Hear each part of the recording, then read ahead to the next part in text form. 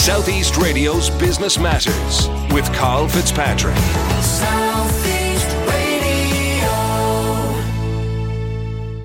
Well, at a time when women's rights are in sharp focus in the media, it is important that the business community addresses the sexism and inequality which women still face in the workplace today.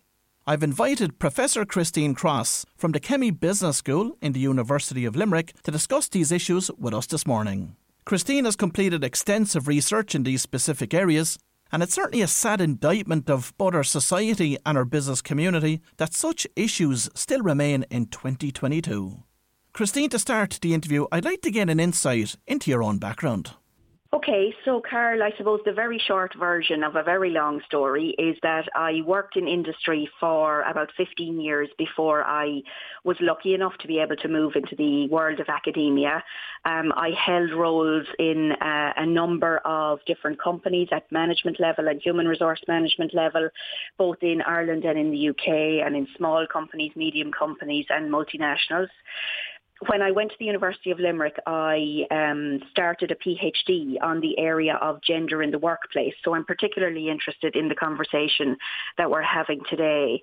I've always been interested in issues related to gender in the workplace and have worked on a number of different projects looking at ways to increase the number of women in senior positions in organisational life.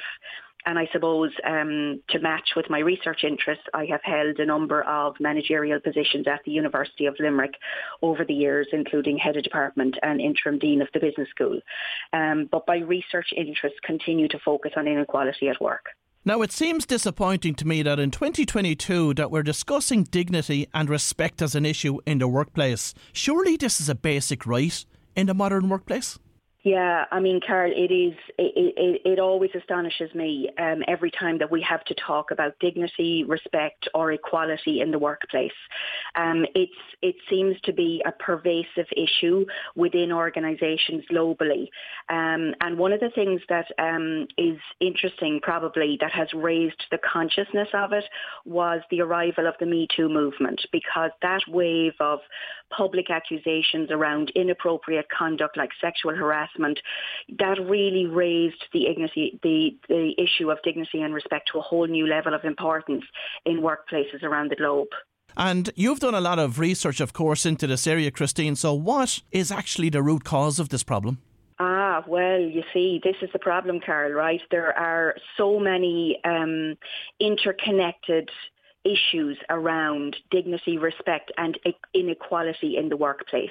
I mean, one of the things that connects those three ideas is this idea of sexism around the roles that men and women should play in society and the attitudes around women's place in society. And what those two things do is they kind of drive individual attitudes around women in the workplace.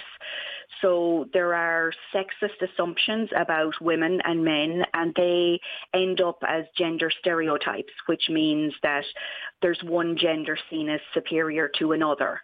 So it's kind of linked to power, because those who have the power are typically treated with favour and those without the power are typically discriminated against.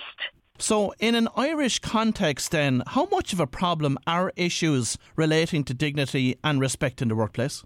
I think we can safely say that, basically the government has put in place legislation, which means that, employees are protected in relation to inequality in the workplace. But the issue of dignity and respect is about employers providing employees with an environment that's free from bullying, harassment and sexual harassment.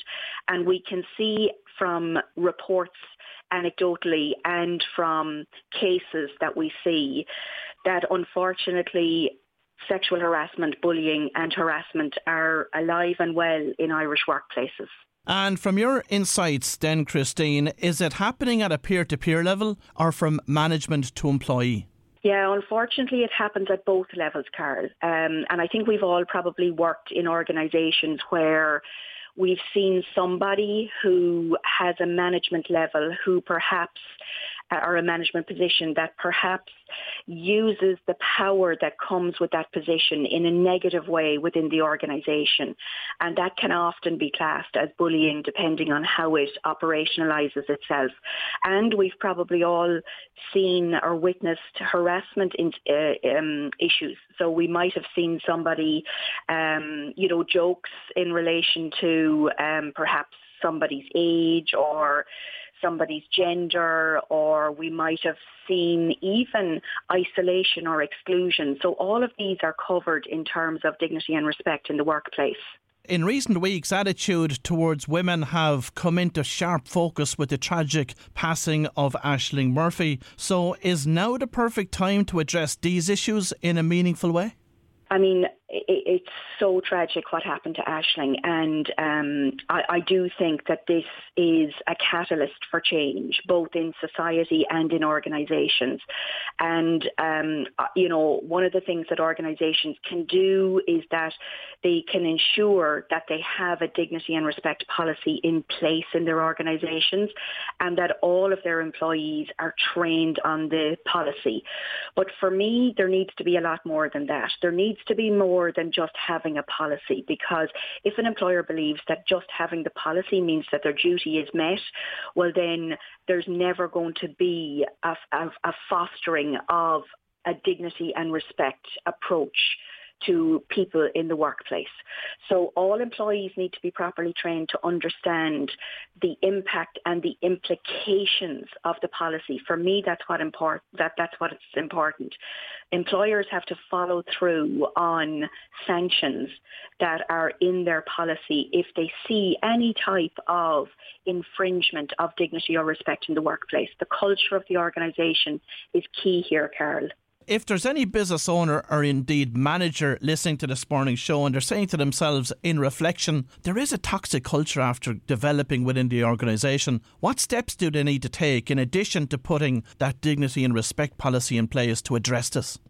Yeah, I mean, there are a number of different things that they can do, but, if we think about it in relation to gender inequality alone, one of the things that they can do is they can measure what we would often refer to as the outcomes of sexism. So what that means is, there's that old saying, what gets measured gets done. So if you're not measuring the number of women in various positions in leadership within your organisation, well then you don't understand if there's an issue within your organisation in terms of women getting promoted within the organisation.